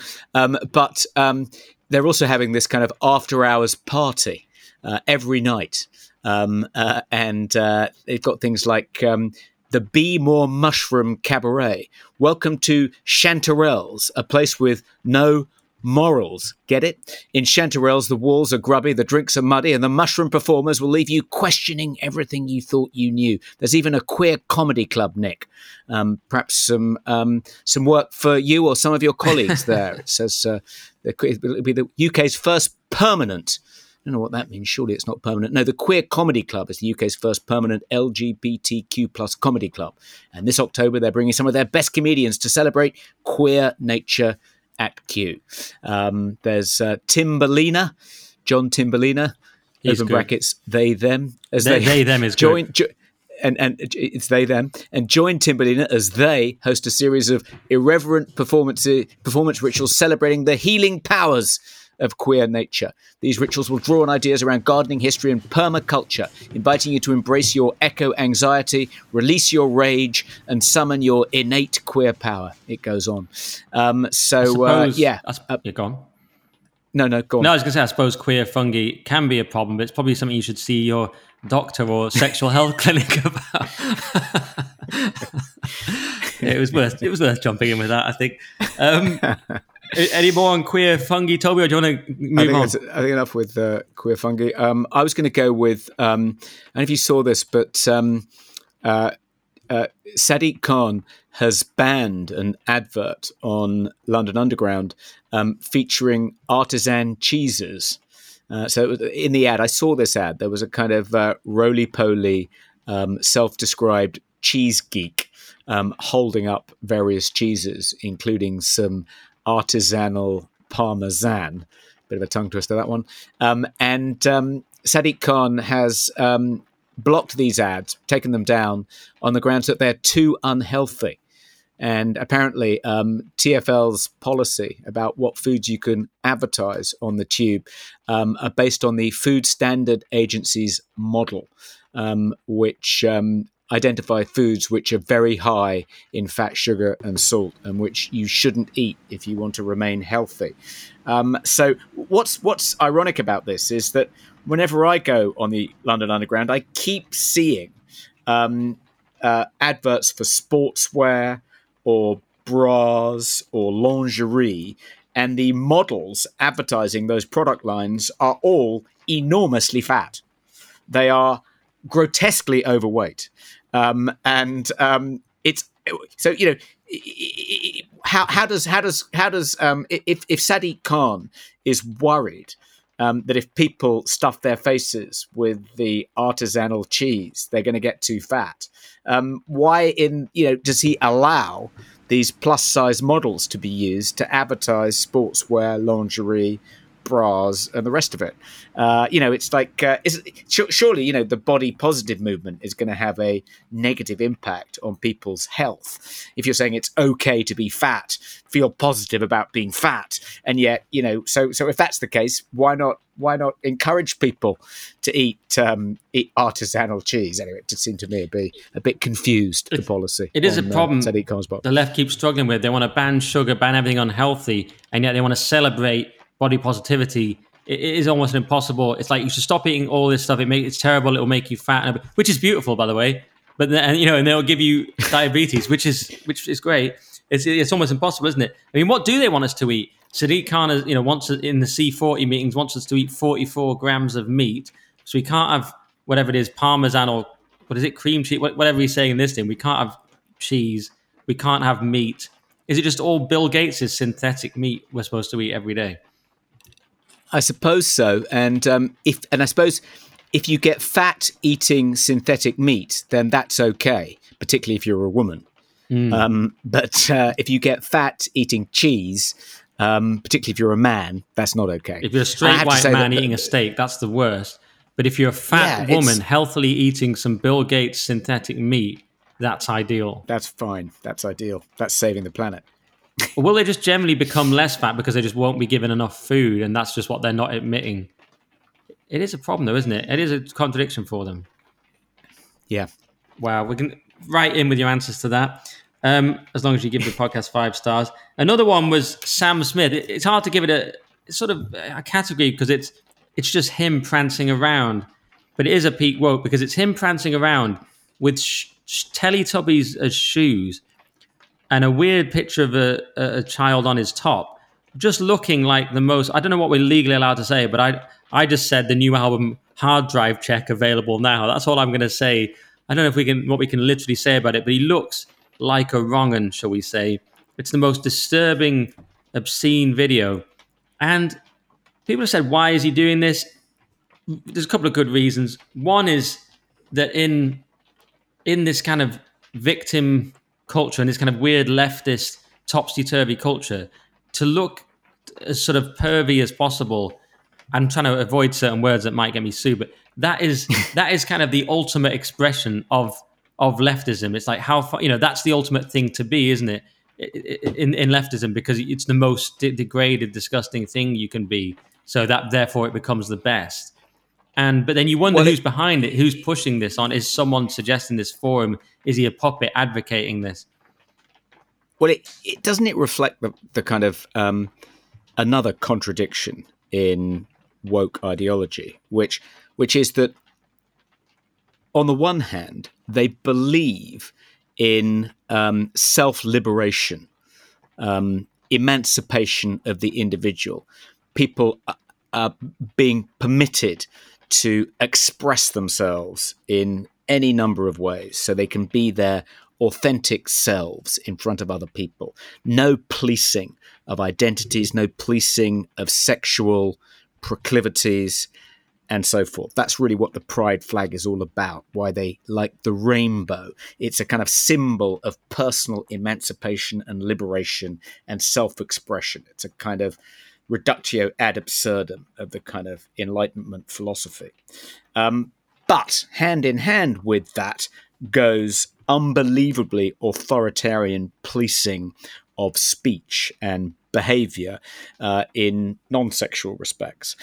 So it's sort of it's a really weird kind of combination, and I tried to capture this in Young's First Law, you'll recall, Nick, which is the more progressive a country is when it comes to sex and gender, the more authoritarian it is when it comes to speech and language. And the paradigmatic example is the Republic of Ireland, which legalized abortion in 2018, but is about to pass the most draconian speech restrictions in Europe.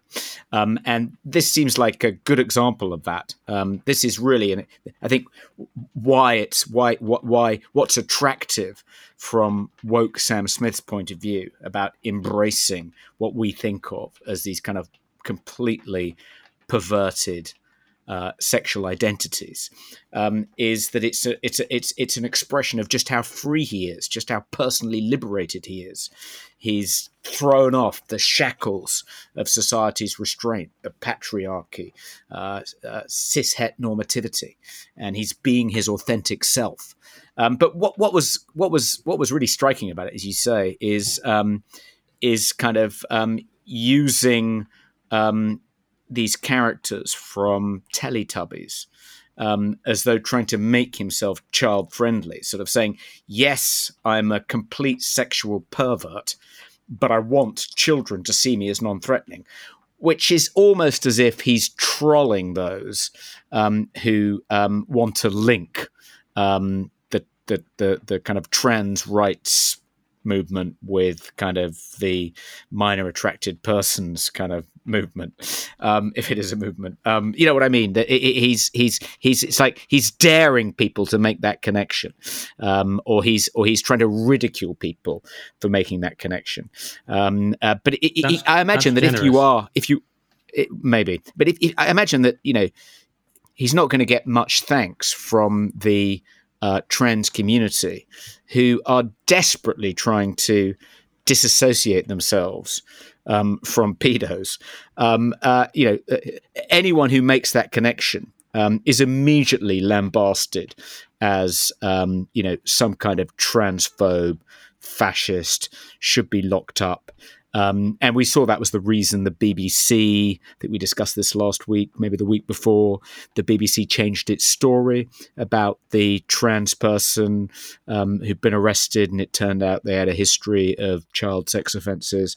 And you're not allowed to make that connection because it feeds this alt-right trope about trans people being pedos. And yet here comes Sam Smith, probably the most famous trans performer on the planet at the moment, wearing kind of Teletubby kind of memorabilia, as if to say, yes, there is a connection, or I don't know exactly. It's sort of it's bizarre, but that must be that must be what's going through his head. He's trying to kind of in some way satirize people who make that connection, or kind of dare people to make that connection so they can be attacked by his kind of fans. I don't know. Extraordinary generous interpretation. I think he's simply making that connection either for his own reasons or his handler's own reasons, and it's just very, very sick. You're saying he's doing a parody of it, which I think is very, very generous, and I can't say everything I want to say because I don't know libel laws as well as you, but he it's very sick. And one other thing I was going to say, I don't think he even calls himself trans. Isn't he non-binary?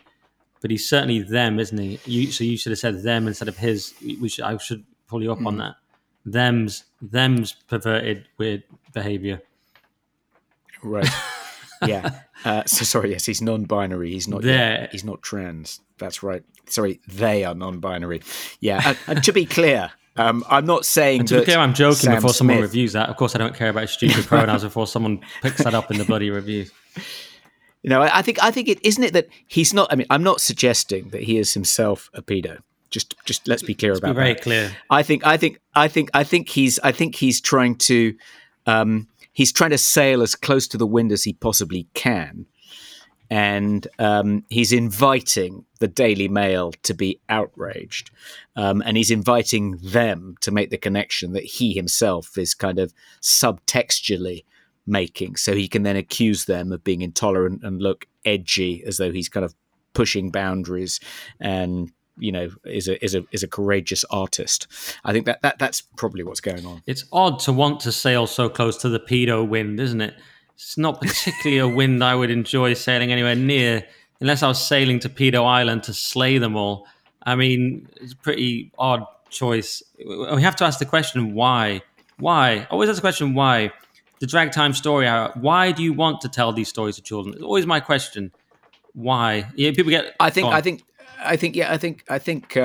they would say, we don't want children to be captured by the patriarchy, by cishet normativity.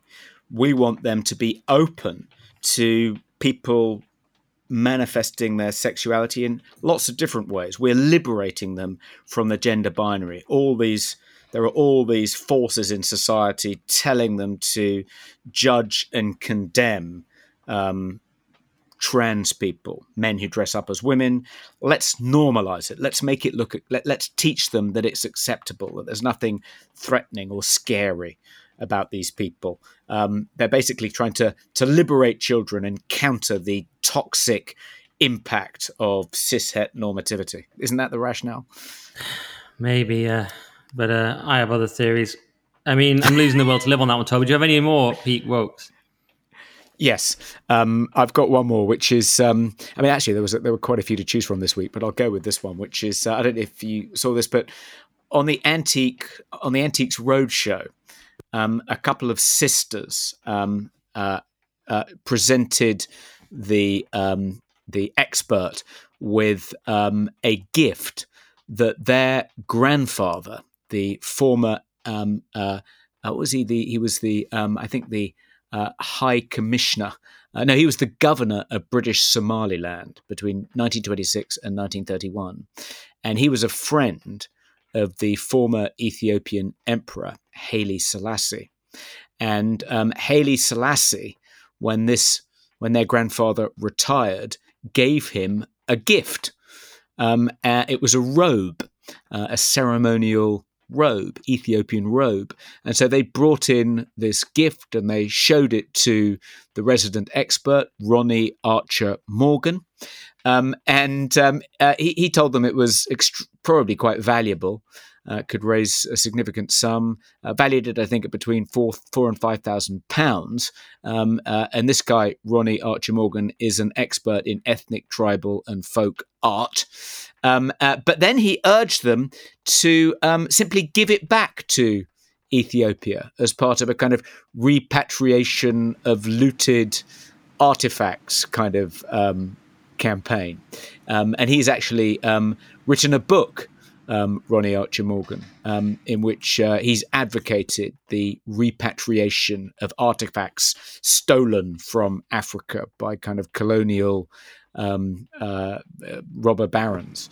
But this is a completely ludicrous example, because this wasn't stolen from Haile Selassie. This was given to the grandfather of these two women, and he passed it down to them.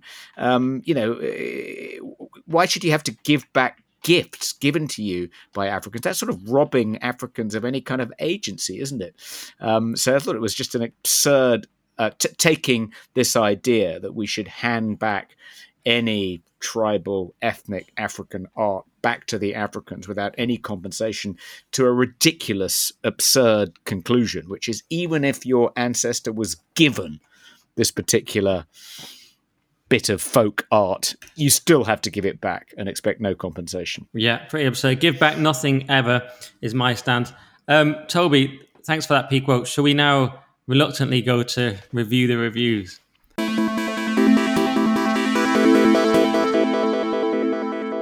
So I'm annoyed about the reviews this week, as some of you may have picked up earlier. But here's a good one. Review the reviews. This is me reviewing a review about Review the Reviews, just so you all know. And the title is Review the Reviews. And it comes from Ann1T. I don't know how they want me to say that. 5 stars. Please keep reviewing the reviews, Nick. Too funny. Should try stand-up. Excellent. And for the 90-ish minute format. Appreciate Toby's wider activism. Keep asking people to donate. It takes a while to sink in. Could, where appropriate, make a suggestion for what people can do to address the issue at hand, e.g. write to chair of appropriate committee/department. The thought that something might make a difference cathartic. Missed Will when he took a holiday. That's a nice review. Now let's get into this one, which I've alluded to earlier. I'll go into it in a little bit more detail. And from London Calling to the Weekly Skeptic, 3 stars. Cards on the table. I listened to get another view. I enjoyed listening and reading James Delingpole and Toby Young, never really agreeing with them, but the way they sparred and poked the reader-listener with their thoughts was always interesting. As time went by, JD developed into a parody of himself, lazily preaching, do your research, when he couldn't back up anything he said. Toby Young became the voice of reason. London Calling expired. I gave the Weekly Skeptic a listen. Nick Dixon teams up with Toby Young. Wow.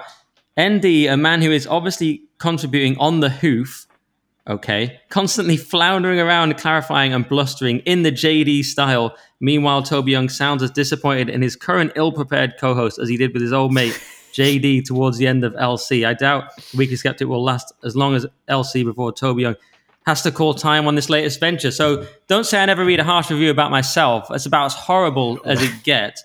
I love the idea. Is that the one you had read earlier, which kind of was bugging? Oh, and by the way, that comes from Cuntface8000. So that was a review by a truly evil person, because the idea that, you can criticize and critique, but the idea that I don't do my research, I'm literally planning the whole fucking show. Who do you think plans the fucking show? Who do you think comes up with all the topics? Who came up with Birdwatch and then X-Files? I mean, Toby came up with Pete Woke, credit to him. Across the Pond was mine. I title the episodes, I write the blurb, I have to check the recording is working, I have to do all the timestamps, and also it's hours of preparation every week. This fucking free podcast, the idea that I don't do the research, to compare me to James, who literally didn't do any research and just said, I can't bother to engage with that. One reason I may sometimes sound like I'm sort of in two minds, because I'm trying to follow the entire outline of the show, host the entire show, while also commenting. I mean, fuck you, basically. These people, man. I mean, at least, I don't mind that he likes you and thinks I'm shit or something, but it's just like the preparation angle when I am the one that make just the whole fucking podcast happen. I don't know. What do you think, Toby?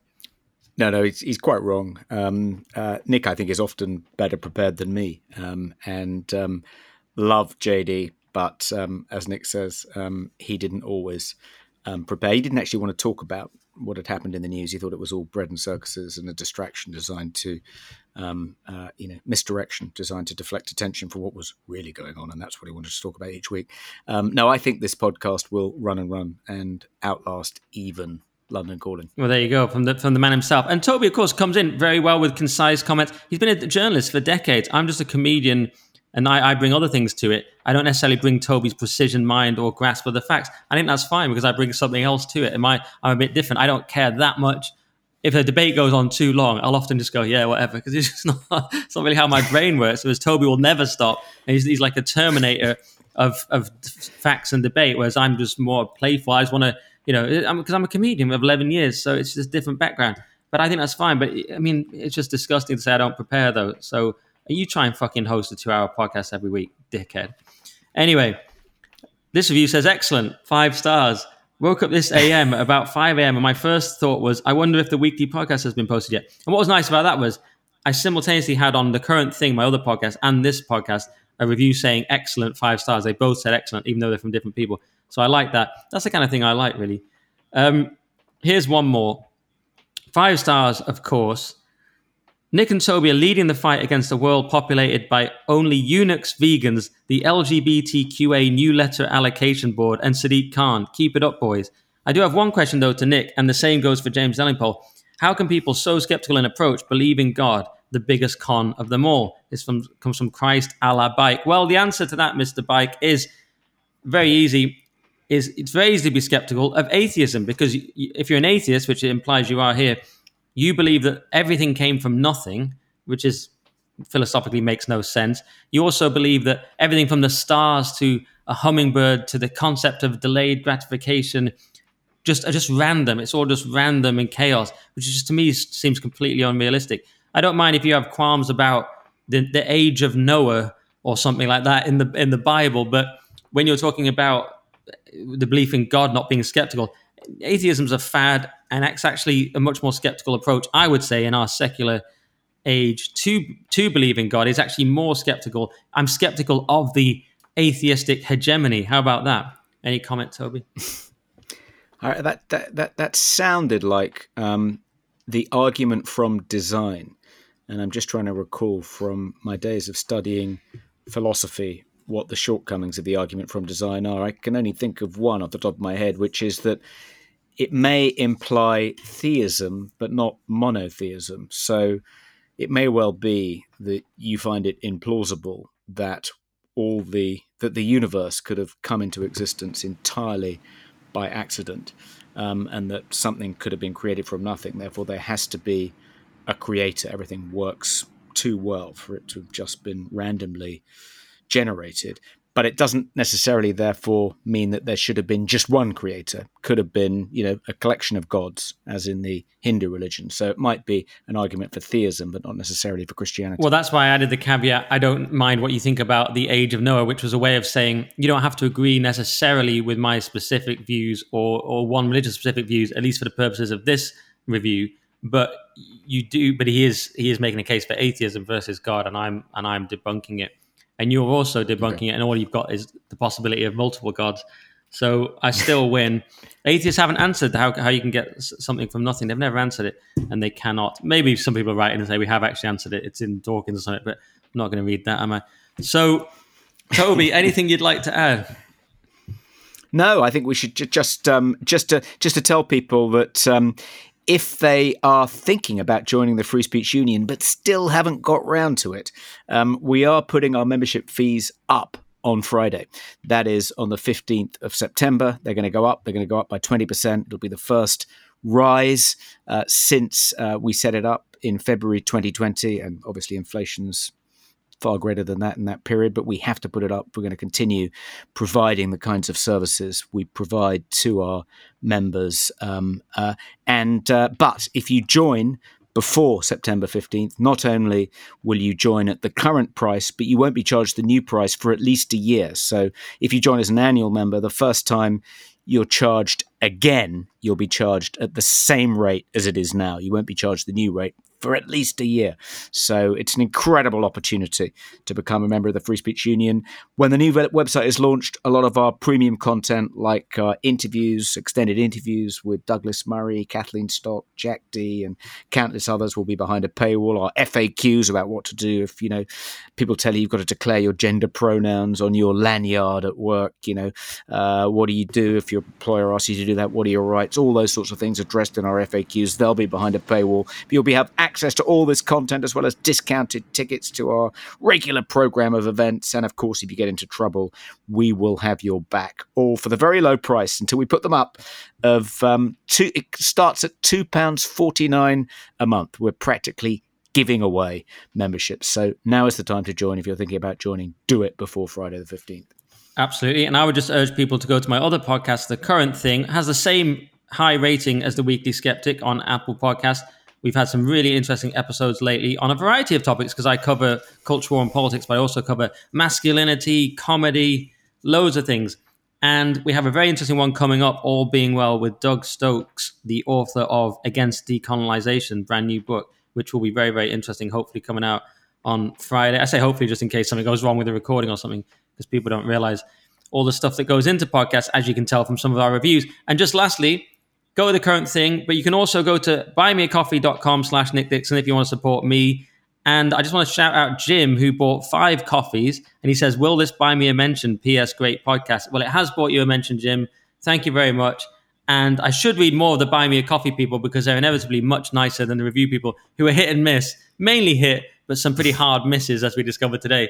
So thank you to everyone. buymeacoffee.com/Nick Dixon. I will reply to your comment, and maybe I'll start reading someone here, and you just buy me a digital coffee, and as many as you want, and it's much, much appreciated. And Toby, if there's nothing else, is that it?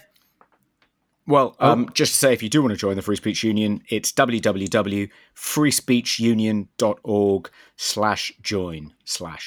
You go to our page, you'll see how to join. It's all pretty easy. It's www.freespeechunion.org. Yes. All right. I think that's pretty much it then. We've managed to clock in around 1 hour 45, so we shaved off 15 minutes. We're getting there, but there's a lot of controversy. Maybe that's a good balance between the 2-hour people and the people who want the 90-minute format. So there you go. We've compromised right in the middle. So... Well, we've got Will. We've got Will to add, so it's actually going to be 2 hours again. I've got it completely wrong. It'll be 2 hours. Yeah. We've done 2 hours again. We can't help ourselves. We're just so hardworking, give you so much free value, which most of you appreciate, some of you don't, and the latter should stop listening. All right. Well, all that remains is to say until next week, stay skeptical. Stay skeptical.